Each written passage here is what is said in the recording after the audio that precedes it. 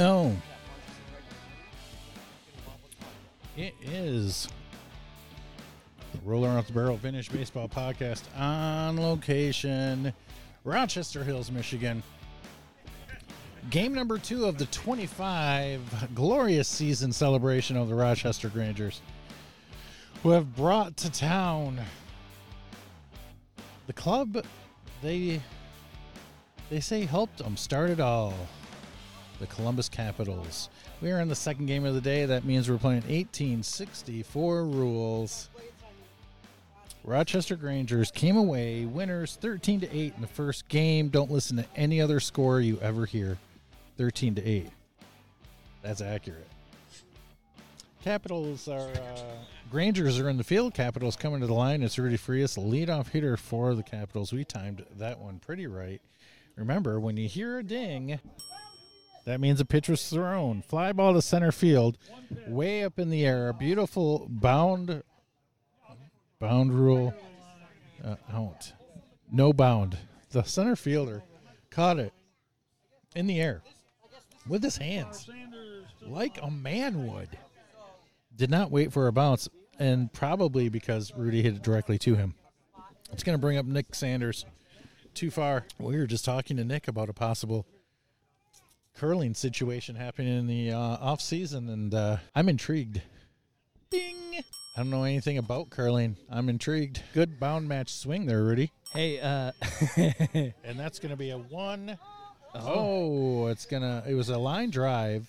Center fielder was surrounding the area as if they were going to make the bound play, but it stayed low. do you? I heard in the podcast that you did with Adam Johnson, you were trying to get into the mind of Swamp Fox Frias at the dish. Do you want to know what I was thinking in that first pitch at bat right there? It is 4:00, and I have a 3 almost 4 hour drive home. It's not 4 hours. It's with construction. Hour and a half for me, which takes it down to it's 2:45 for you. No, it Foul ball. My name is Jeff. It took me 3 hours and 54 minutes to get here today. Why aren't I coming to the Ohio Cup? That's a long, boring drive by yourself. Do you want me to drive up and then you'll drive me back down? No, Honey Badger don't care. Yeah, no. Plus, I want to keep the game going. You know what I mean? There it is. That's base hit in the left field. That's going to move too far up to second base. It is a nice shot. Look at that. Bringing up Ian Frias. I assume the lineup didn't change. We did input my father, but nope, same lineup. And yep, he's right. You got it right there. You're good. Oh. Look at you. You don't want to be official, but you're official. Well, there's a difference between being official and being right. I'm right. Boom. But I'm not official. Ooh, that was a good one. And just in case you're out there and you're like, oh, when he comes to an event, we'll just use his book. Now, do your own damn book. Do not do. That's not us. That's the hot mic over there. Yeah. I'm unofficial. I will always be unofficial. You can't put your parameters on me. Grounder to shortstop. That's going to be a force play at third base. Are you sure that's not me? That's 100% not you. Because I don't like it. There's got to be, because the speaker's right there. Where's the microphone? It's too close to the speaker. Where is the microphone? I think the arbiter has it on the other side. Just on the other side? Next to the other speaker. Well, oh, look at Dynamite Frias ripping the ball down the line. Honey Badger can't slow down, so he's just going to score. He don't care. There's a throw. Not in time. Look at that. That shortstop made a good turn. He caught it one hand, turned through a pretty accurate throw to home. It was too late. Here's something I haven't said today. The Capitals are in the lead. What? Well, now it's screwed up. Here we go. Don't worry, it doesn't last. Yeah, no. I've seen this movie. Yeah, me too. Why are you writing on that? That's not you. There you go.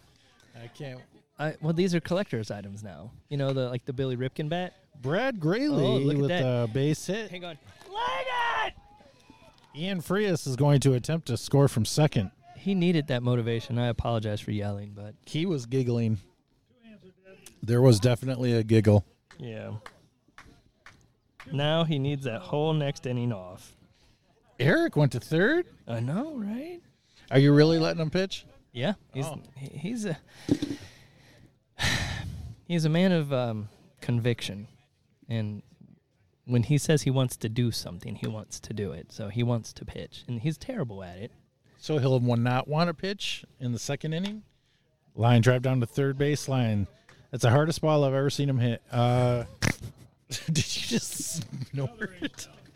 Eric Frias is going to score on that hit. It wasn't he's hitting plenty harder. Yeah. Mike Just to first, go to Brad the to second. Go to the YouTube channel and check out the matches. Don't. It's not there. It will be. It still won't be there. Jason. Well hit ball to center field. Center fielder's going to wait for the bound and collect it. Oh. Coward. Here we go. One out. Striker is dead. 3 hands are dead. So Rochester, 1864 rules. That means we're catching it on a bound now for the cowards out there on the field. One of the greatest things and worst things ever happened between these games. So the food was open, and I went and ate. And I tell you what, I double plated. Look, you can't single plate, and they were thin plates, mind you. But you can't single plate a buffet style food situation. So I double plated. I don't mean 2 single plates. I mean I double layered, because you need the extra stability on the plate. So I put some baked beans on there. Amazing. There was sandwiches. There was chicken fingers. Oh my God. There was pulled pork. There was so much food. There was like spaghetti, penne, pasta with extra sauce in a bowl. And so I put that in a separate bowl. And I got my shirt in the sauce. And so here we go. Mr. Rowland leading off for the Rochester Grangers. There's a pop up to the shortstop. It's going to be collected at short by Frias for the first out of the inning. And that's going to bring up Mr. Morse. You're going to see the Grangers with the gentlemen that have come into town for the celebration, but we're not playing. They're going to sneak at bats in this second game.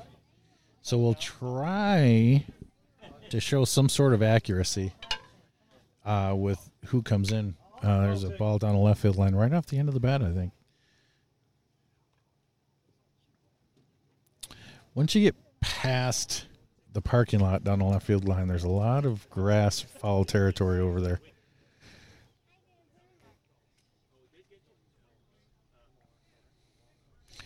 So, true to his word, we have Eric Frias pitching for the Capitals in the first inning. Eric said during the break that he's a batting practice pitcher. So he said he's going to be serving it up. No lie. He said he's got one speed in his arsenal. There's a grounder to third baseman. It's going to die in the grass a little bit. He's got to come up and throw, and that's not going to be there in time. It's a base hit for Mr. Morse, bringing up Mr. Siebert, who has been crushing the ball. Crushing the ball. Anyway, the best thing is a meal between games. The worst thing for a player is a meal between the games. Oof. I'm not even playing, and I'm feeling it. I'm struggling. I'd say Eric Frias is deliberately keeping it low to Mr. Siebert, but he's really not trying. Oh, that would have ended up in the crick. Oh, a grounder to third base. There's going to be a throw to first. Not in time. They must have called Mr. Morse on at first on that play. So Mr. Siebert winds up at first on the misplay. Roadblock is up taking in at bat for in Boomer's spot. There's a base hit down the left field line. And Honey Badger's going to come over, knock it down, get it in, so there's no advancement. Roadblock, one of the original founding members of the Grangers, I believe. Waiting for an invitation. Oh, my God. Did you hear that voice? Mike K is up. Roller out the barrel vintage baseball podcast is happening right now. Mike high and deep to center field. Gentleman Joe catches it with two hands like a man would to bring this inning to an end. We're joined by Paul Hunkele, member of the Regulars Baseball Club of Mount Clemens. I have a question. The question is, you obviously have a history with the Rochester Grangers. What is it? I think I started with the Grangers in their second year and played with the Grangers for a couple, 3 years. Started my own club and still played with the Grangers and the Regulars for a couple of years, and I left the Grangers and continued with the Regulars. Were the Grangers your first vintage baseball experience? They were, yeah. Yep. So how did you come across the Grangers? You know, like a lot of other people, it was a Smithsonian article. I was at a high school for a boating class in the library, and there was a book there with the Smithsonian article on it. And I happened to see in the newspaper they were playing Clarkston at like a Civil War encampment. So I went out there and haunted them. Of course, you know, early club, they were short. They put me in right field. I think their next game was in Sylvania, and I followed them down to Sylvania, umpired. I had no idea what I was doing, but... So what season of theirs was it? Was it their first or second season? It was 2000. So, it might So have been their second season? yeah. Second season? So that's 25 years ago. Do you wish you would have found vintage baseball sooner? I suppose. You know, I was playing softball for a while, but... Kip pounds it into the ground for the Capitals. That's going to be a base hit. He's actually going to... Nothing you can do about that. Where's your little bell? That? I was too busy talking to you. This is good. It's bringing up Rudy Sr., who didn't play in the first match, but he's going to take some swings in the 1864. We'll see how he adapts to the 1864. Of course, the Columbus Capitals, being from Ohio, many and most of the clubs play 1864, so this is nothing new to the Capitals, actually. There was a time when everybody played 1860. I'm not sure why we picked up in 1864 at one point. There's a grounder to the shortstop. There's a mishandle. What a play at first base. A shorthanded pickup at first base to record the out on Rudy Sr. So you're saying 1860 is what everybody was doing in the beginning of the reincarnation? At the very beginning was 1858. 1858. The BBVA was first formed. Then we found the Beatles. I say we, but it was before my time. Found the 1860 Beatles had a lot more detail. So they transferred or transitioned to 1860. That would have been the late 90s. So then what? So then it's speculation. The transition from 60 to 64. What do you attribute that transition to? Josh Good, grounder to third base into the left field. Kip is going to take his third. Josh is going to end up at first. It's going to bring up Gentleman Joe with one out. Do you know what I'm saying? Well, 1864, you have the second pitcher's line. But when we played 1860, nobody was taking a running start anyway. And there's called balls in 1864, but 1864, the first year of the called ball, there really wasn't much of that. You know, that was slow to pick up. 67 is when they started in turn trying to call most pitches or some pitches. Yeah, so I understand why a transition to 67 ball would have been made, but a transition from 60 to 64 is a little... Yeah. I agree. We went to 64 because when I started the club, we were playing on Sterling Heights, and we were the Upton Ball Club of Sterling. And then Gentleman we learned Joe. Grounder to short. There's going to be a throw over to second for a force. Streetcars in the game at second base right there to handle that. Kip is going to score. Josh out at second base. Joe's going to make his first. That's going to bring the top of the lineup. Rudy Frias back up here, making the score 4-2 in favor of the Capitals. We learned from Peter Morris's book that there actually was a ball club in Mount Clemens in 1867. So we moved to Mount Clemens and became that ball club, changed your name from the Upton Baseball Club of Sterling to the regular baseball club. How many seasons as Rudy Frias is going to hit a double over the center fielder's head? That's going to score Gentleman Joe all the way from first. Rudy's going to make his second. 2 runs in for the Capitals this inning. How many seasons did you play as Upton? I think we were the Upton Baseball Club for just a couple. First we were the Sterling Uptons, then we learned that syntax would have been wrong, so we were the Upton Baseball Club of Sterling. That's the period syntax. And we learned of the Mount Clemens Club from Peter Morris's book. Nick Sanders, fly ball into center field. They're going to wait for the bound out there and collect the out. Cowards. Oh, that was a fair catch on a bound. He didn't back up on that. He caught it on the bound. He's a coward, Paul. It would have took a lot more running to get to that in the air, but it could have been done. Capitals score 2, take a 5-0 lead going into the second. So you say you transitioned to the Mount Clemens Club and you were doing 1867? When we first became the Mount Clemens Club, we realized this club existed after the Civil War-ish. So we still wanted to play the bound because we thought that was more. Plus, everybody was playing the bound. Mm. And that's as late as we could still play the bound, 64. So we became a 64 club, even though we were a post-Civil War club. So we were fudging it a little bit. Because it was an 1867 club back in the day. We eventually became a 67 club. So are you, because when people think of the regular baseball club of Mount Clemens, you're 5-0. Are you the official unofficial? scorer? I'm unofficial, Paul. Nothing official about me. I'm just right. And that's going to bring up Mr. Westgate to lead off for the Grangers. You guys are synonymous with being the most accurate by the rule club in Michigan. I can say that, and that's accurate. But did you start out that way? Oh, no. I mean, the intent was, but... Fabulous play by Rudy Frias Jr. at shortstop, making it look harder than it really was. As he one-hands the pickup and momentum taking him towards home plate, will throw to first. Ian Frias will collect at first. I'm sure it'll look great on video, but it was all right. Mr. Johnson up center field. That's going to be a bounce. And Gentleman nice Joe is 2 hands are dead. Off his shoe tops on the run. on the run, yes, just like Paul said. Even the people cleaning their pool out in deep left field acknowledge what a fabulous play that was. Mr. Malman's up for the Grangers.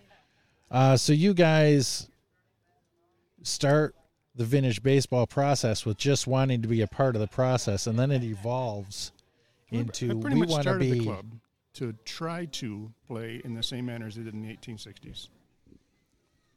Because a lot of people weren't. And I just wanted to try to do that. Grounder to third base. Josh Good is up with it. Throw to first. It's going to be, I think, a short hop. It's going to get by first base. Mr. Malman's going to end up at his second. And so this is all before my time. Were there pushback from other clubs on how accurate you wanted your presentation to be? 2 hands are dead. Well, sure. I mean, you have clubs come in that wouldn't want to steal. That still happens. Sure. All over the country. Here's one of those. But the accuracy is, as you can see, Rudy Frias just got cocky and tried to do the same exact play he did earlier. That did not work out. It died in the grass. He didn't have a chance. Peg leg is up. But you guys have stayed true to yourselves. And even though you've been willing to adapt, because really baseball is the most important thing. Playing baseball is the most important part of the formula. The second most important part of what vintage baseball is the accuracy. And you guys have had to, what's the word I'm looking for, Paul? You've had to accept the fact that that doesn't happen a lot. Well, when we first started doing vintage baseball back in the 1990s, we thought we were doing everything accurately. That was the initial goal. There was no compromise. We were going to do everything as accurately as possible. But as we learned there were things that we weren't doing accurately. Knocked down by the pitcher. Peg leg's going to get thrown on at first. We, meaning the community, just chose not to change. Ace does not tally. And that's one of the things I push our club to. When we learn something, we 3 change. hands are dead. And the regulars do have, much like the Greenfield Village Lottie does, the benefit of somebody or a resource that reads everything, that looks at everything that is found. The research is done.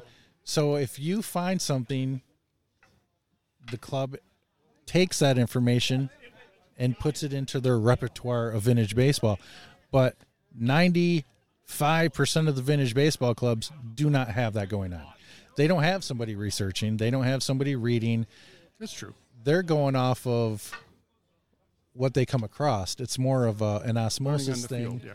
As Record of a line. so you see the clubs that really have a research department, which is really what you are. You're one person, but you're a research department. That's where the more accurate gameplay comes into play. Honey Badger here for the Capitals to lead off. Well, we have allies. There's a lot of people that are, Richard Hirschberger and Bob Folks are a whole lot better at finding period documentation, digging up the period newspapers, and they don't hesitate to share it. I mean, Richard, I sent him a thumb drive. He sent me virtually all the newspapers from the 1860s on a thumb drive. You just have to sit down and read them. It takes time. Correct. And you find something, you snip it out, you put it in a file, and if the question ever comes up, you've got it. Honey Badger back to the catcher. There's probably been a lot of times where you've run across a news clipping that references something that you then think, well, it's been referenced. We should probably do that. And then you come across another news clipping and you're like, well, why is that different then? And then which way do you go? Interpretations by people writing the news clippings back in there. There's a good example of touching the ball to the base on a force. There's a pound to the third baseman, and Honey Badger's going to beat the throw. To get At Greenfield Village, they play 1867, primarily because they try to recreate the Detroit World Tournament. And the ads for the Detroit World Tournament said, we are following the Haney's Guide, those interpretations. And one of the interpretations in the Haney's Guide was the ball itself can't be touched to the base. It has to be part of the player touching the base. And then we, not too long after, found somebody writing in the newspaper that had read the Haney's Guide and said, can I touch the ball to the base? And the person answering that letter from correspondent said, of course you can. Why wouldn't you be able to? Well, the thought being in earlier forms of baseball, you'd hit the runner with a thrown ball. Foul tick. And they didn't. That was a long fly ball. Very foul. So for the sake of lack of argument, is the consensus was if somebody touches the ball to the base, we're going to assume part of their hand touched the base as well. Here's a long fly ball into the tree, over the left fielder. To grandmother's house we go. Everybody's running. Honey Badger's going to score. The throw's just getting into the center fielder to get it in. Stand-up double by Ian Frias. That's going to take that score 6-0 as the Capitals have come out here swinging in the second game. I believe that rule came up during a World's Tournament about the base touching the ball, touching the base, and did somebody's finger? I remember this conversation. Did somebody's finger? That somebody's finger, part of his finger, touched the base as well? Because we're not going to go there. Eric Frias, fabulous hit foul.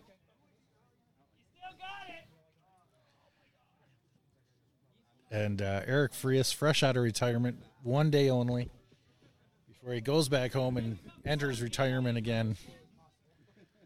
But really wanted to be a part of the 25 years celebration of the Rochester Grangers. These guys here I haven't seen in 10 years. And as a grounder to third base, it's going to get a long throw over to first, and that's going to be tallying the out. Ian Frias is going to make his third. It's a very long throw from the third baseman, Mr. Johnson, over to first base. Brad Guraley is up for the Columbus Capitals. Mr. Guraley's been swinging the bat well today. Back to the pitcher. Pitcher knocks it down. He's going to get to it. I don't think he's going to have time to get it through. He doesn't even attempt to throw over at first, which is Grangers baseball. They really limit their mistakes by not throwing the ball around as vintage baseball players do, Paul. When a misplay happens, the first thing they want to do is come up, turn wheel, fire with everything they have, totally forgetting there's somebody that has to catch that with their bare hands on the other end of that play. And there's Mikey P to center field. Ian Frias scores. Brad Guraley takes his second. I guess I never knew you were scoring the game at the same time.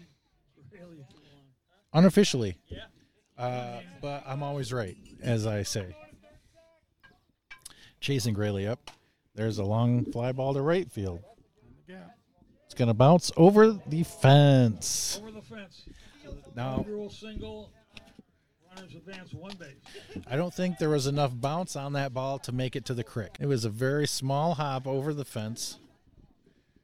The game ball in the first match hit the crick a couple of times. The ball's been hit to right field 4 times a day, and 3 of them went over the fence on one in the air, 2 on a bounce. In my playing days with Bay City, I think I remember the crick being a lot more rapid than it is now. Bases loaded right here for Kip, former Columbus Capital, coming out of retirement. 1 day only. Boy, I just said that. There's a pop-up.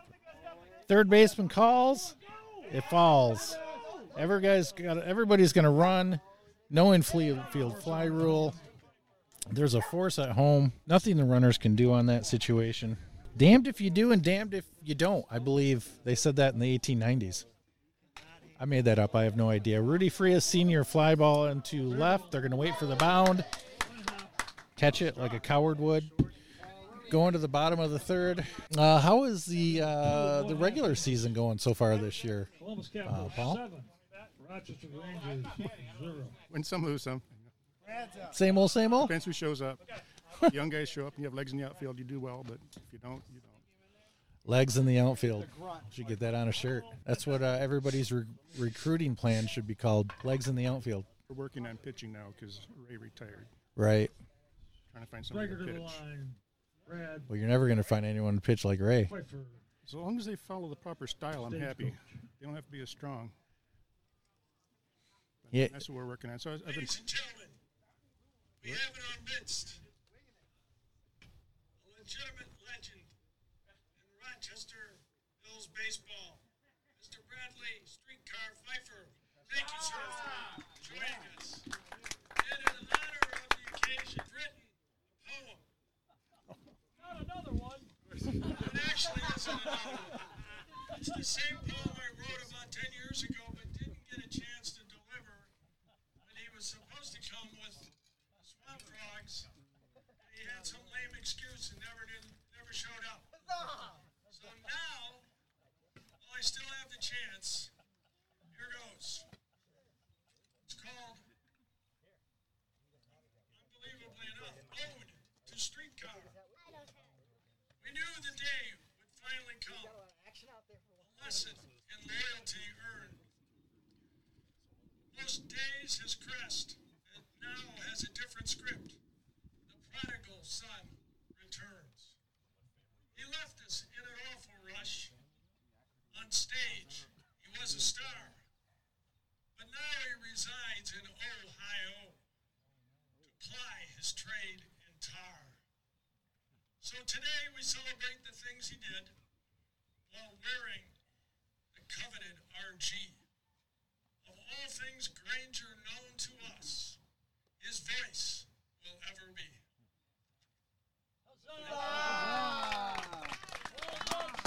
Strike well, Mr. Pfeiffer. Pretty bad with all the tears in his eyes. Come on now. As a poem by Moonlight to Streetcar.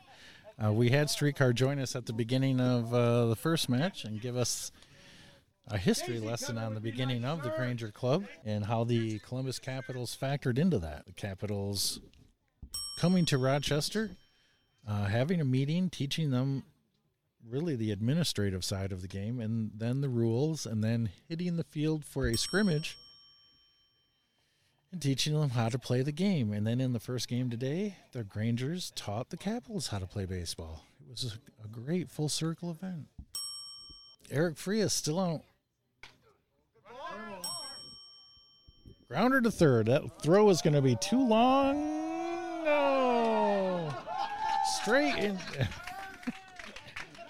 A misplay at first is going to give Streetcar a single, a break in the action. Paul, how did you get involved with Greenfield Village? I was learning more about how baseball is actually played, and we had research resources.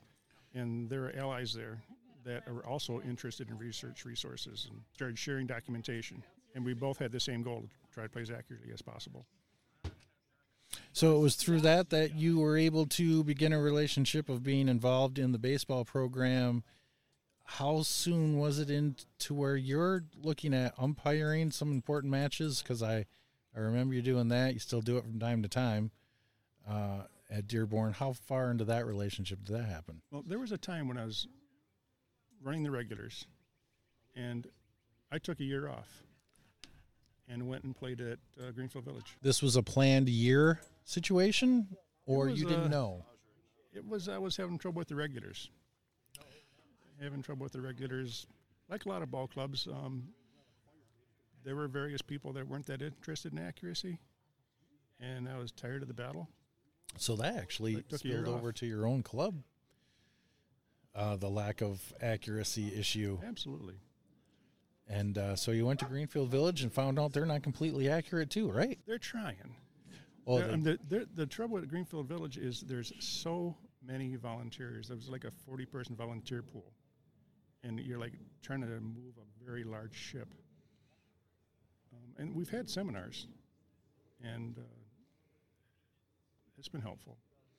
Well, over the years, you've always tried to impress upon me the need for accuracy. And when I got involved in vintage baseball, well, there really wasn't a lot of it, to be honest with you. There wasn't. Thanks to some clubs, one for you for sure, but then you've actually gotten the benefit of a young club like the Canton Cornshuckers, who come in and now are trying to turn that corner to be accurate, as they want to go to the complete full rule set accuracy in the future.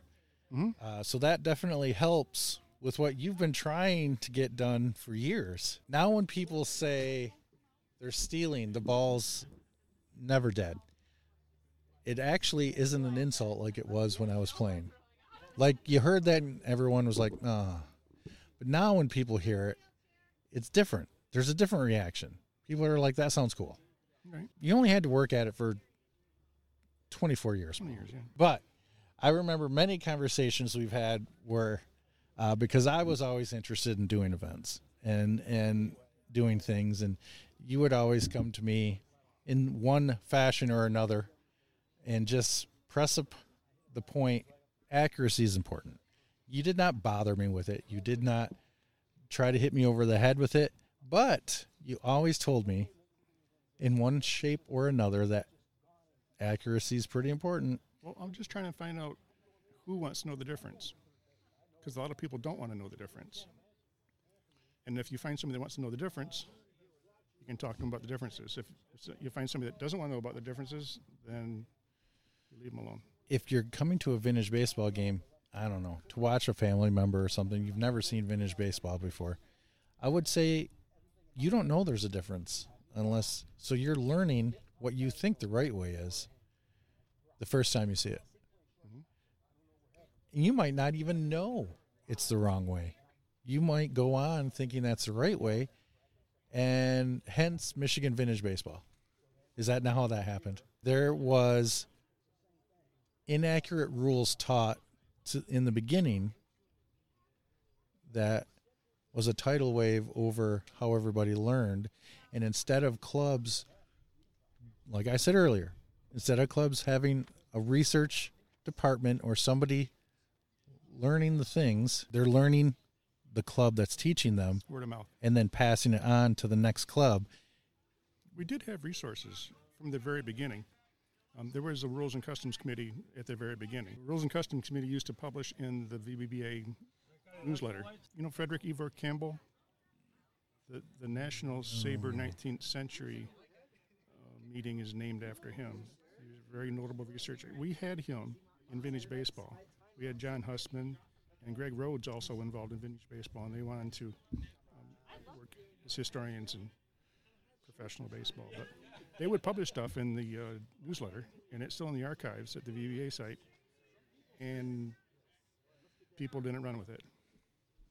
It's surprising. When I first started learning stuff, maybe 10 years after they had published stuff, and I think I'm learning it the first time, and then you find in the newsletter, we knew that 10 years ago. Do you think it has anything to do with you start a club with your friends, you're all around the same age group, then eventually there's an aging process, a younger group has to come in, that younger group is not is coming into an already established club in an already established sport. You were starting out in something that was not established. You were building. It's built, right or wrong, it's built. There's no precedent for them to come in and learn. They're just coming in and doing what the club's doing. But when you were building, it was important for everybody to come in and learn because you had to. I just want to, how do you... I warned you. So you've been right ever since I've met you. Well, not always, no. Yeah, about the main things, though. Everybody's wrong about little things. But every time we talk about vintage baseball, you've turned out to be right when I thought you were wrong.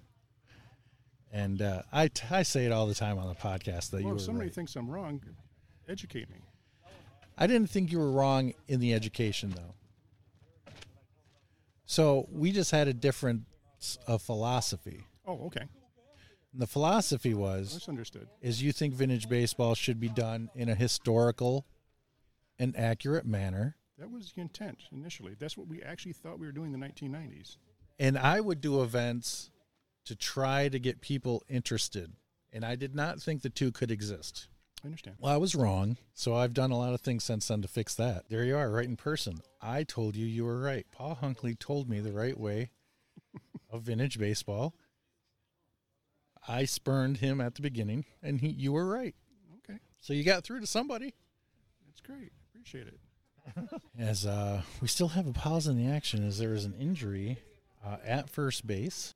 What's the rule? He doesn't get a pinch runner, right? The jokes have started, so he must be doing all right. Not great. I did that ESPN tournament. I believe we used accurate rules for that. Were you in that? I think so, yeah. I was actually supposed to do some play-by-play for you. And you didn't? I didn't. I had a reaction to a sulfa drug. It kicked my butt. So that was years ago that I started realizing that the accuracy was really important. Anyway, it's always a hot button topic is I umpired for you once at one of your festivals. the dead ball. This is the way I'm looking for the words. A conversation we had, I don't know if you remember it, but I've talked to Marcus Dixon and others about this. It's like a domino effect. The rules are written a certain way, okay? And if you take a rule and you change that rule to something that's more pleasing to you, you're affecting more than just that one rule. Often, yes. You're affecting how other rules, what they mean, and how they got to that rule. So when you make the ball dead now, you're changing certain rules that are assuming the ball is live because there's no assumption the ball would be dead. It's not real. So that changes. It's not just a simple, you're changing a rule. You're not being accurate with a rule. No big deal. You're not. You're being inaccurate with dozens of rules when you change one. It can cascade. It's like the balance between pitching and base running. Are you pitching slow because there's no base running, or is there no base running because you're pitching slow? Looks like we're going to get back to action here as there's a pinch runner on first. Mr. Kowalski is going to take over for Streetcar, and Mr. LaFrance is up. Back to the bell. Grounder to second base. There's going to be he's going to tag the runner, throw to first to complete the double play. 2 outs now for the Grangers, going back to the top of the lineup, Mr. Rowland. Hopefully Streetcar is doing okay. He's batting this time around, too. So yeah. See if I can get Keith Walters over here to get an injury update on Streetcar. It looks like he fell and hurt himself, and he's hoping to feel better soon, is the way I understand it. You don't have to use all that medical jargon with... I think best case scenario, someone was mentioning a cramp, and it looks like they worked in it. But other than that, they were being very precautious. Worst cramp in the history of the world as Dan Rowland grounds it down to third base line. It's going to be a base hit for Mr. Rowland. With professionals in the house, we understand it's a possible cramp situation. As Mr. Morris is up now with the runner on first, 2 outs.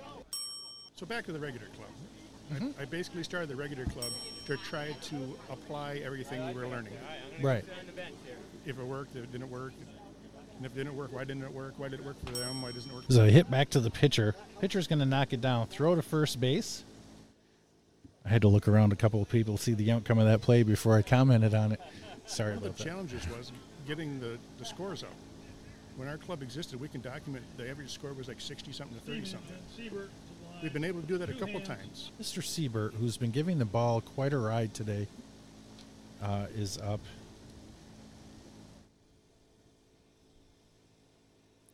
He's making up for a season-long slump.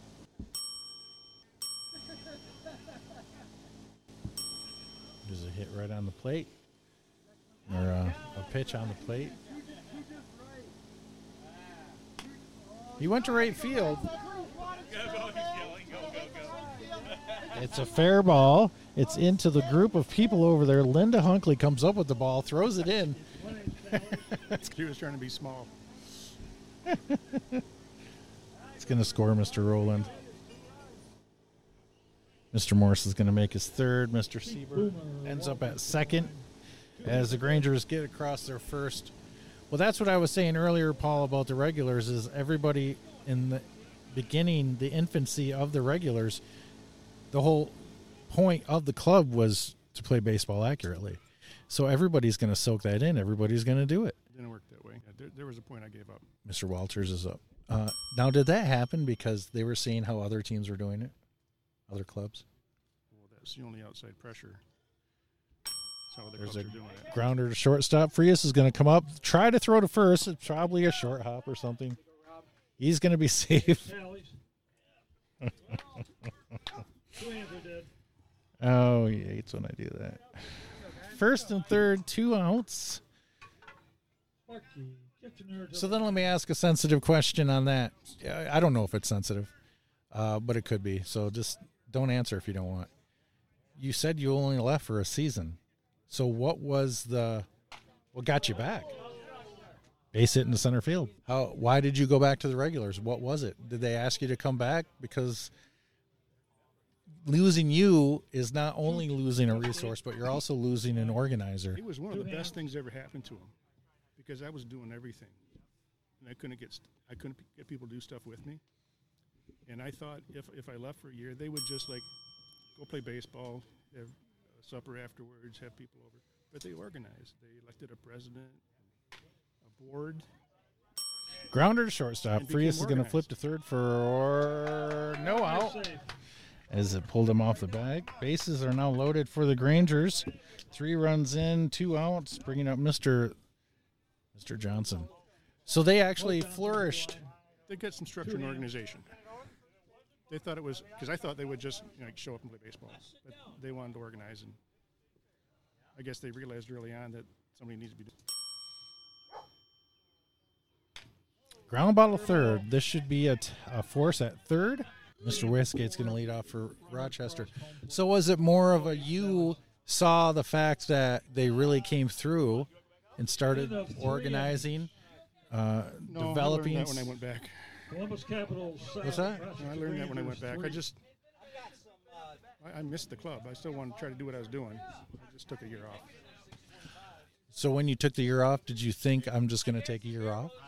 Or did you think I'm going to take some time away and I wasn't reevaluate? sure. I was taking some time away, yeah.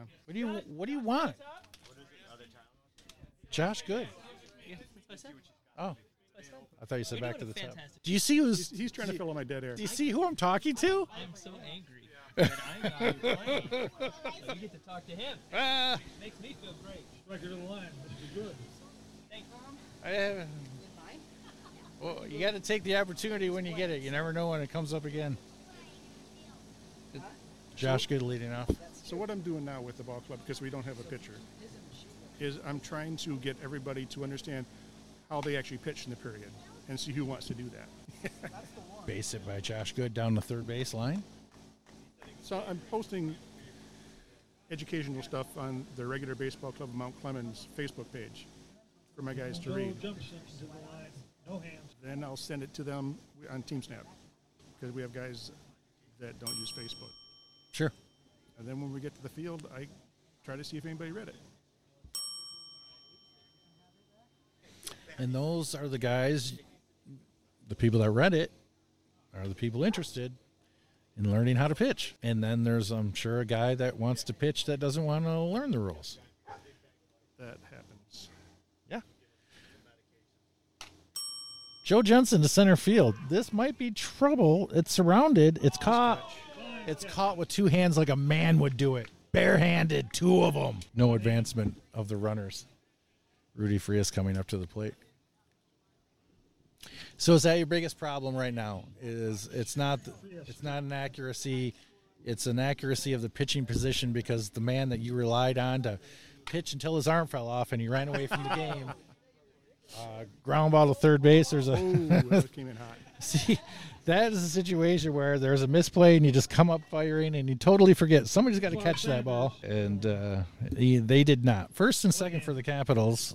Nick Sanders up. Now this probably doesn't come into play with a lot with the teams that you guys schedule normally, but if you played in, say, a tournament or a weekend festival, maybe the pitching becomes a problem. There's a bound out hit to center field. Josh Good is going to advance to third, and Rudy Frias is going to advance to second. 2 outs. Jason Zedek is up. You don't have anyone you can rely on right now. You don't have that, but you're coming from a place where you had the guy that you relied on and many other teams wanted to rely on during special events. Is Ray so separated from the game that he is not available to teach somebody how to pitch? I hadn't thought about that. It's not as easy as just showing up and throwing pitches to home plate. I know. I've done batting practice pitching before. And You know, if we had been smart, we would have had a second pitcher. But we never really did. well, I think something I said on the podcast a couple of weeks ago is even when these blowouts are happening, and you referred to it earlier, and we're going to go back to what you said about the scores of what they used to be, and it seems like even when there's blowouts going, people won't leave their position that they're comfortable with instead of trying to learn and get experience at new positions. I think in these blowouts that happen in vintage baseball, you should definitely have people pitching in those situations. I mean, you had to have had somebody pitch because I'm sure Ray missed games. Man loves to camp. Planned our camping around ball games. We would have our camping crew. We'd take the whole Pop-up ball club, go camping. honey badger. Ooh, it does not give a big bounce in the foul territory down third base line, but Mr. Johnson reaches down and gets it for the third out. So there can be times when you are having a blowout and you want to try somebody pitching. But if he hasn't read anything about how you're supposed to pitch in the period, Then he's just, what's the point? yeah, he's just copying the ball club. And It seems like I know Ray doesn't want to play, and if you called him and were like, hey, we just want you to teach somebody how to pitch, he's going to think, oh, I don't want to play. But if you we don't want you to come to a game. We want you to come to a practice and teach somebody how to pitch. we don't have practices. Well, if you need a pitcher, you should. How about a pitching practice of Luggett? And then you get Ray out there, and he shows everybody how it's done. And it goes over all the rules and how you do it. And everybody takes turns throwing the ball to the pitcher. There's a pop up into right center field. It's going to be caught on the mound by Mr. Jemson. Joe Jemson for the first out of the inning. By the way, when Joe Jenson's relatives came to this land, his name was Johnson.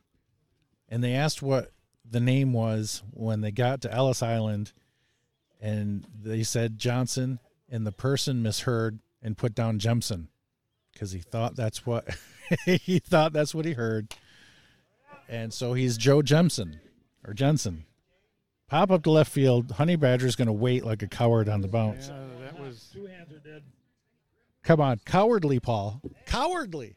David nails moment. That could have been taken. Now the decisions are really made That would have in a been the bound same. match is base runner situations. Mr. Malman's up. If catching it in the air, obviously, runners can't advance. Waiting for the bound, if you're sitting there waiting for the bound, they're going to be running. So that's really the only time it ever comes in when people are Thinking about catching on the fly in a bound match. There's a base hit in the left field. Fine daisy cutter. Mr. Ozaki up for the Grangers. Ozaki to the line.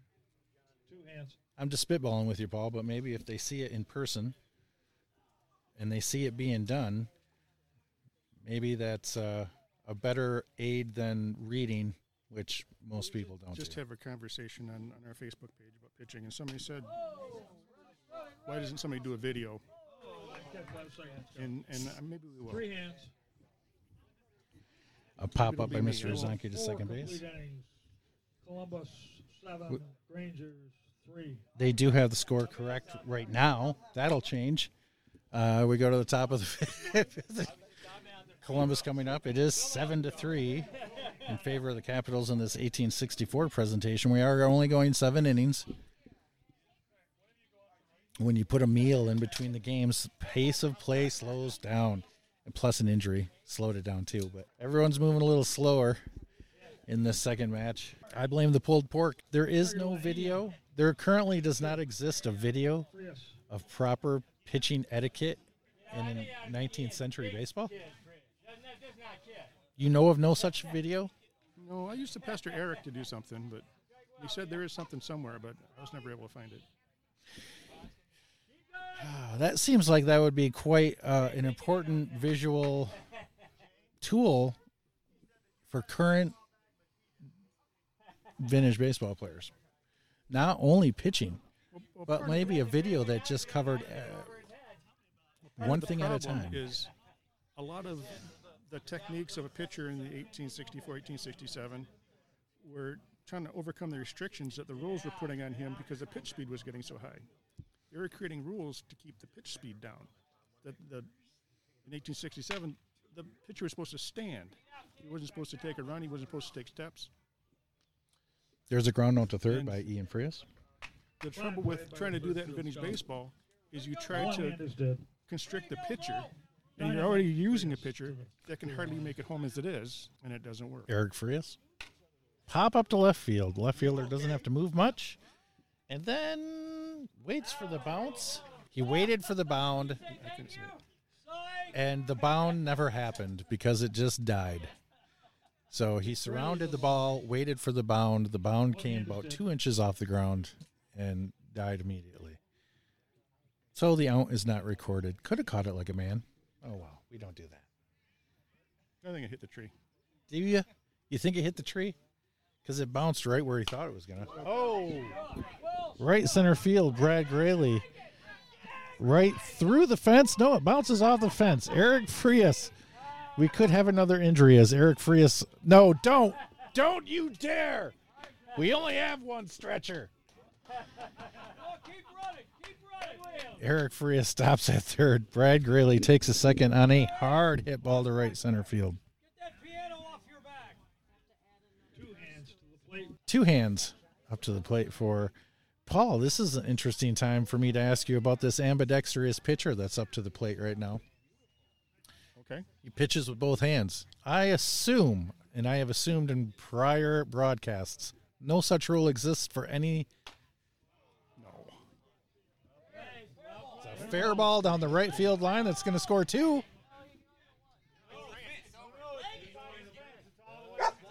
They're telling him to leg it. It did not. It went into the creek area, but it did not go through the fence. There's a little spot between where the fence ends and the right field foul flag that the ball can get through into the woods, and anything in through there is all you can get. It's like the flower bed in Bay City. Chasing Grayley up. So he pitches, the gentleman that just hit that ball, he pitches ambidextrously, and he'll switch in the middle of an at-bat. Grounder to short, high hop, throw to first, by the first baseman. It's going to result in another run scoring, and Chasen's going to make his second. But there were no rules about that sort of thing. So he can basically do whatever he wants. Sure, as long as he doesn't balk. Right. Define what an 18, we're playing 64. Define what a balk is in 1864. As described in the Haney's, it's any motion that's part of your normal motion to begin the pitch where you do not complete the pitch. There's a ground ball to short by Kip. There's going to be a throw out to first base. Chasen's going to make his third. Earlier on, it was whenever you draw back your arm. Before there was 2 lines, the pitcher could become in motion and yet throw to a base if he hadn't drawn back his arm. The Knickerbockers proposed, I think in the late 50s, that they have another line, that when the pitcher has started his approach, that once he passes that line, he can't throw to a base. After that, it would be a balk. But they would start their approach, be able to turn and throw to a base because they have not yet drawn back their arm. 1867, it specifies any motion that's part of your preliminary motion is starting of your pitch, and any point after that, if you stop, it's a balk. How does that rule evolve? What I just posted on our Facebook page was explaining that the pitcher has to stand in 1867. Grounder to the first things third. they would do is to try to get velocity is often bend over. What the Haney says, if the pitcher takes the ball, bends over, and that's part of his normal beginning of his motion, he stops and looks around, it's a balk. Columbus 10, Grangers 3. See, that's what the community right there needs at large, is not just a sentence or two from somebody explaining the rule to them. See, that's a full-blown explanation. It's like 3 paragraphs I just posted on the Facebook page. But more people are going to listen to what you said than what you I posted. didn't say it as well as they said it. None of us do. That's what I often like to do. Somebody asks me a question, and I'll just post a citation. Peg leg coming up. We're Rochester Hills, Michigan, at Van Hoosen Farm. Fly ball in the center field.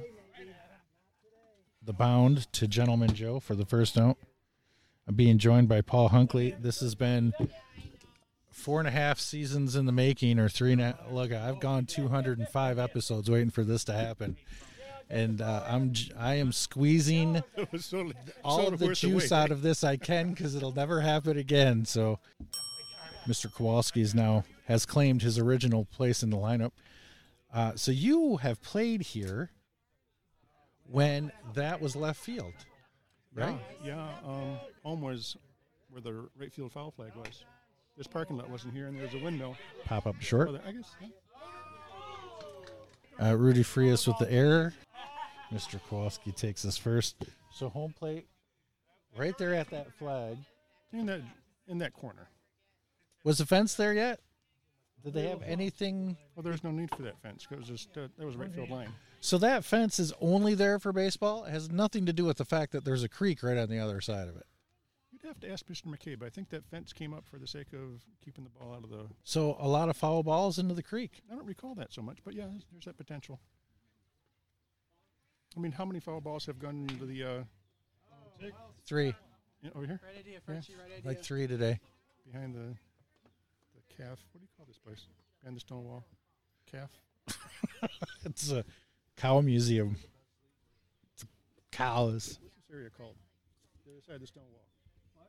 What's this area on the other side of the stone wall? What is that? Like a bullpen. Bullpen? It's a bullpen. It's actually a bullpen. Yeah. It's the bullpen. It's a dairy farm, and I don't know. Is this the calf barn What? there? There's a base hit into right field. Yeah. But Just off. Oh, no. No. Somebody do something. See, that's what happens. What happened there was the runner was coming in, and he saw the ball hit the fielder's hands, and he assumed he held it. He dropped it, and he went past the base, thinking he was out. 2 hands are dead. You should play assuming they're going to miss it. Because it happens. Or just run as hard as you can. They'll tell you if you're out eventually. If you're not. But you're trying to do the right thing. You saw the ball hit his hands. You assume you held it. You don't want to stand on the base and then be that guy. Whoa. Is that legal? Yeah, baby. Was that legal? It was. How many errors is Rudy going to make at shortstop today? Are there errors? Get ready world tournament for Rudy Frias at shortstop. Are there errors or just learning experiences? No, he's not going to learn anything. I was going to say, Mr. Rowland doesn't have the body of a leadoff hitter. It's hard to keep the body moving. You know. But you know, Mr. Morse is up. First and second, 2 outs. Rochester currently down 10-3. Eric Free is still pitching. He said, if I'm coming out of retirement and driving to Rochester, Michigan, you're going to provide me with 3 things. Food, I want to pitch, and I want you to make as many errors at shortstop as possible so I look much better than you. Rudy has accomplished all 3.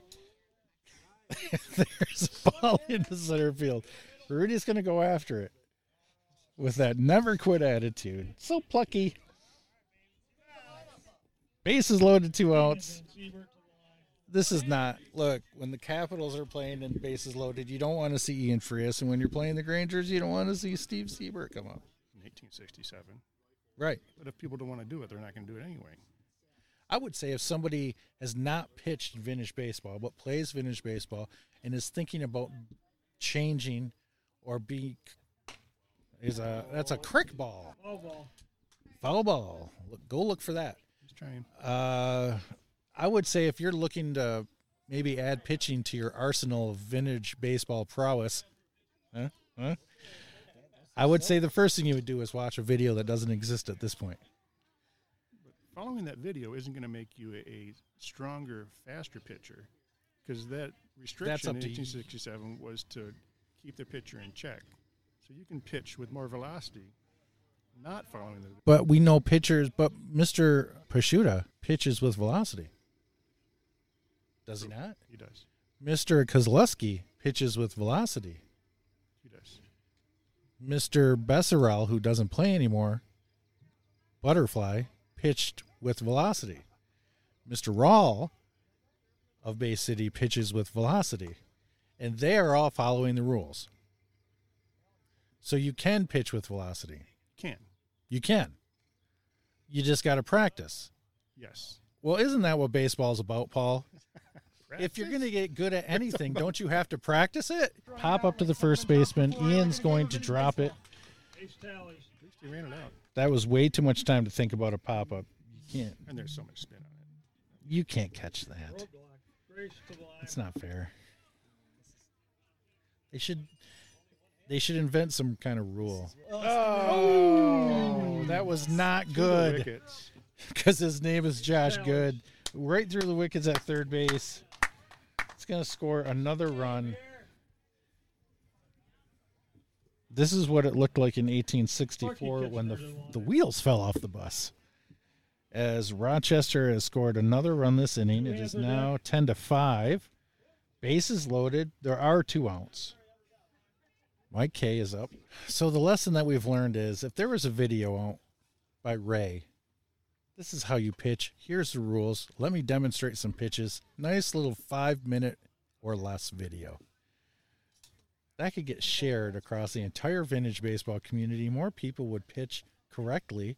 And, yeah. And then he can ride off into the sunset. I'd say he's not done yet. He's got one more thing to do. He can do it while he's camping. There's a high fly ball in the left field. Honey Badger goes back, surrounds the ball. There looked like bobbles. I don't know. He's running in with the ball. 3 hands are dead. 10-5. We're in 5 complete innings. I think it fell out of his hand, but he got it before it hit the ground. Grangers 5. As close as you can come to an ice cream cone catch in vintage baseball. There's a big knoll in left field, and he was moving to the left. Controversial to who? Some jackass who doesn't want to learn how to pitch right? We've probably said some controversial things. East Coast baseball's a sham. Say it. Josh, not so good on the last defensive stand. It hits a baseball in the left field. It's a bounce over the left fielder's head. He's going to get into second. Joe, the possible most valuable player of the Capitals this day of baseball. Gentleman Joe. Did you hurt your hand out there, Rudy? Did you get hurt your hand? On which one of your errors did that happen? Are they using a factory ball? Yeah. Not only that, they're factory balls from like 2 or 3 years ago. Yeah, they're the good ones. I almost consider whether we should even be using subjective. them. Joe to center field. That's going to be surrounded. Caught with 2 hands, bare hands, 2 of them like a man would do. We just use corky balls. Yeah? 1 hand is dead. That's all we use. To the line. There's still look at it's a collector's item. It's a Yeti's Encounter button. Sounded good. On a different day, can you track it? Oh, yes. That's a great spot.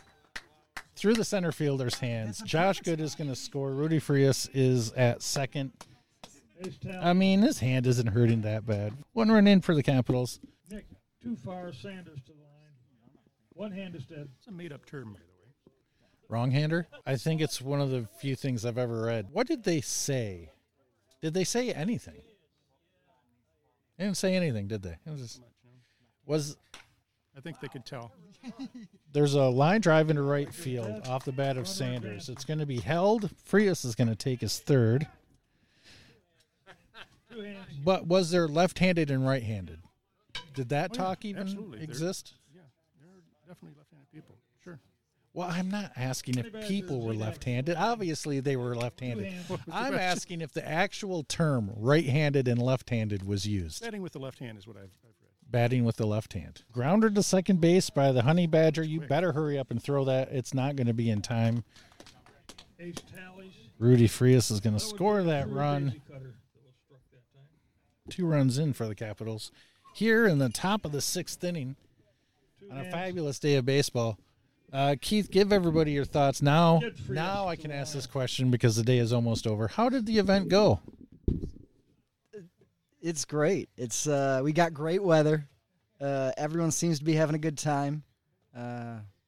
Even the one player who ended up on his back was in good spirits. So, we've got tons of food. We got a beautiful day. We've had tons of folks here having just a great Saturday. And I hope everyone else is having a good time, too. Tell us what your favorite food item was in there. I don't know who picked up some key lime pie, and I'm pretty picky about that. But that was great. I didn't sample too many things as I was running around, but I started with that. That's a pro move. If you don't know, eat the dessert first so you don't fill up and forget about it. I love key lime pie. I didn't have any of that. Are we still allowed to eat when we're done here, or is it all put away? No, please. I have no plan for what to do with 6 pans of chicken and desserts, and there's a sheet cake, and please eat. But my question is there key lime pie? There were two. Yeah, and I don't know. I haven't been in there since. Because now I'm excited about key lime pie. And if I walk in there and there's no key lime pie, somebody's going to pay for that. That's good. That was my stomach. My stomach started talking.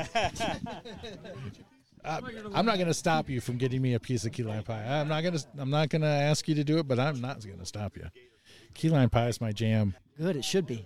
I went to Key West, and I was tasting key lime pies all over the place. Not impressed. I've heard that before. Not impressed. Mr. Westgate, fly ball to center field. Gentleman Joe has been catching everything today. Gentleman Joe. One hand. What a day he's had. 1 out. I've heard similar things about Chicago dogs in Chicago. Better other places. But I will tell you, I went and I tried Philly cheesesteaks all over Philadelphia. And I'm like, you know what? They're good. I mean, they're good, but they're not great. And then I went to one, oh my God, I can't remember the name of the establishment. Ground ball to third base. There's an error. It's going to get Mr. Johnson on first. I'm going to have to go back and look in my the history on my socials, but there's a place people recommended to me. It was way out of the way compared to like the heart of the city and everything. And I went there, and let me tell you what, it changed my life. If you're a tourist, there's two that are across the street from each other, pretty close. Pat's and Gino's. So it could have been one of those. It was not. Well, that's good. There are other places that if you're not a tourist, that's where you go. So maybe you got to go to one of those. Because I've heard from Philly folks that there are other better cheesesteaks. Yeah, this place was highly recommended by so many people. And I had eaten so many cheesesteaks up until that point. And, oh, my God, there's key lime pie. And then Paul saw another pie, and he's like, I'm having this. And I went there, and they said no Cheese Whiz. And I'm like, I'm not smart enough to know Cheese Whiz should go on this. Bounce back to the pitcher. Mike's going to throw to second for the force. Okay, so that's the situation where everybody forgot they were playing bound. So 2 outs. Mo Johnson out on the bound to the pitcher. Pitcher gets the runner in a pickle between first and second that was on first base. Mo Johnson still makes his way down to first base, is wondering what's going on, and he was already out. 2 outs, runner on first. This might be rhubarb. Oh, special bonus for you. So good. Thank you, Paul. Appreciate it. There's a high fly ball. Whoa, short center field. It's going to fall in for a hit. So we are 2 outs in the bottom of the 6th. We are only going 7. Columbus is up 12-5.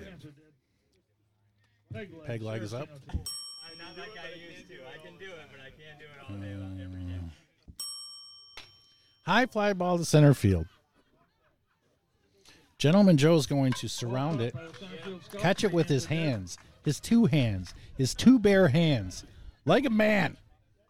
It's going to be the end of that inning. Going to the top of the 7th, 12-5 in favor of the Capitals. Score Capitals 12, Grangers 5.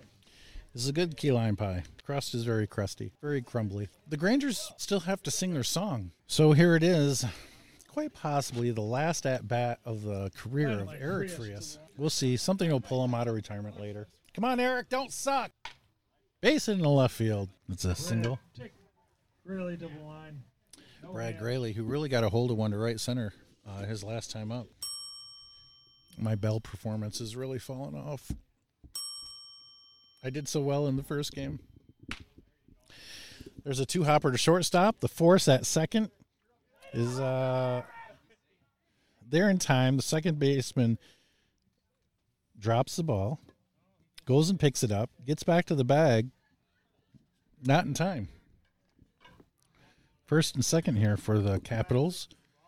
As 2 hands. Rudy autographed a card that he's not on. It's limited edition. It's almost like a misprint.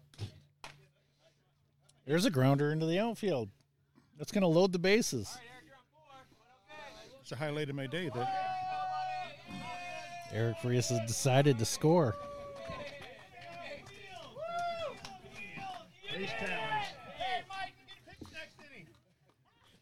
It was a highlight of my day. The 2 stars of the Roller Out the Barrel podcast signed my shirt. Yes, one of the very few in circulation, the Roller on the Barrel podcast T-shirt. If you're listening to this and like, how did Paul Hunkele get a Roller on the Barrel T-shirt? Well, if you go to our Facebook group at the top, there's a pinned post about a T-shirt that you can get at any time. Chasen just makes the first out of the inning, bringing up Kip. Foul! Definitely a foul ball. It was important. It was important. Is the back of that shirt? Yeah, different print. Wow. It's called a reconstruction.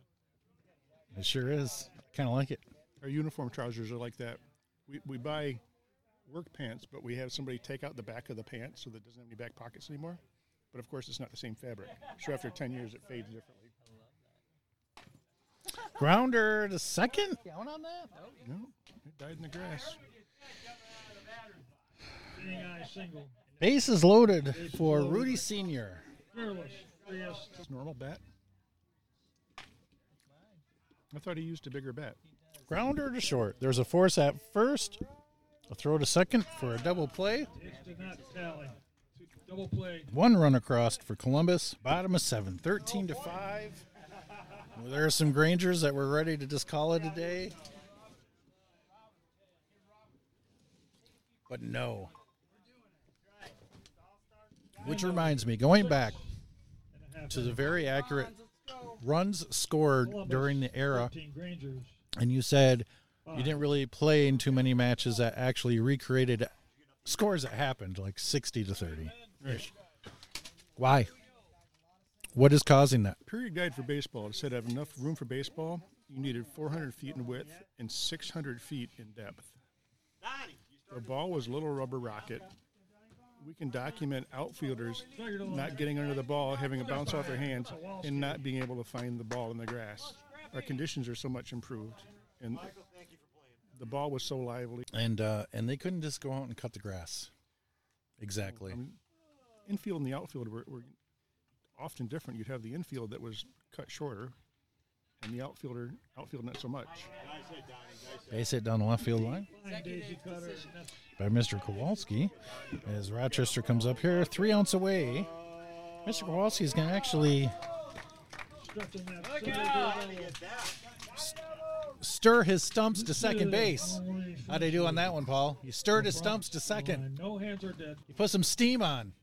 There you go. Often that stuff we read that somebody wrote in a period account. Crazy legs, I tell you. Try to be colorful. We have no idea if they said it on the field, but It sounds like it's too long to be set on a field. I don't think we have a documentation of Leggett being used either, but it was period-ish. Grounder to second. The throw over to first is low. A low and a misplay. As you're seeing a lot of physical and mental misplays at this point. 14 innings into the game. Mr. Rowland up back to the top of the lineup. Oh, you said that your vintage baseball name earlier was Pappy. Now, I was over here and I understood you said Peppy. No, You could understand why I laughed so hard. I might have mispronounced it. Peppy, I said. I was doing that at Greenfield Village for a while. Every year, 1867, it was the first year we played. So every year I'd be a different guy. And I was playing for the village at the same time I was playing with the regulars. So I couldn't be the same guy. So I'd have a different nickname. Ace tallies. So Roland bounds out to the right fielder for the first out. They do score a run, and Mr. LaFrance takes his second, making the score 13-6 with one out. Mr. Morris up, choking up on that bat. It's right to the shortstop, and that is the place to hit it. I'm telling you, it's a wise strategy by Mr. Morris as it bounces off the shortstop and is a base hit. Mr. Siebert. The shortstop was able to keep the runner at second. Good job, Rudy. It was Coot initially. So I started playing at the village, and I needed a different nickname. So I made something else up there. Coot. No one uses that. Coot, don't pollute. Mr. Siebert into the ground of third baseman, just out of his hands. Frias is up with it. He's going to throw to second. You know that's not going to go well. Base is loaded. It was John Hussman, I think was the historian for the Toledo Mud Hens. Mr. Grace to the line. Said he'd tell me what a coot was. Because a coot was, in essence, a mud hen. It's a wading bird. Now, what's a mud hen? It's a long-legged marsh bird. Base hit into right field. It's going to score one. As Rochester went into this inning just ready to call it a day, and they've scored two, got bases loaded with one out. 13-7. Mikey K up to the dish. We get a big hit here with the bases loaded. The mood is about to change. Crushed to center. Center fielder's underneath it. Gentleman Joe catches it again in the air. The throw comes in. There is a tag, and that run will score. Two hands are dead. Nobody else moves up. That's going to make it 13-8 with 2 outs. Mr. Westgate is up, first and second. First pitch, swing and foul ball. Nobody's going to get to it. Here's the offer. Grounder to third. He's going to head over to third to get that force, and that's going to end this ball game. Final score, 13-8. I want to thank Paul Hunkele for not only coming over and talking about baseball that's happening, but talking about baseball that has happened, and I finally got some information out of you about your past that I didn't even know, that I really wanted to know. So thanks for spending some time with me. And my pleasure. And now that joke is now dead on the podcast. I can no longer say anything. Oh, well, all things come to an end. Think of something else. So on behalf of Paul Hunkele, Rudy Frias, the barrel roller, thanks for listening as the final score is 13-8. Columbus Capitals over the Rochester Grangers. Be careful out there.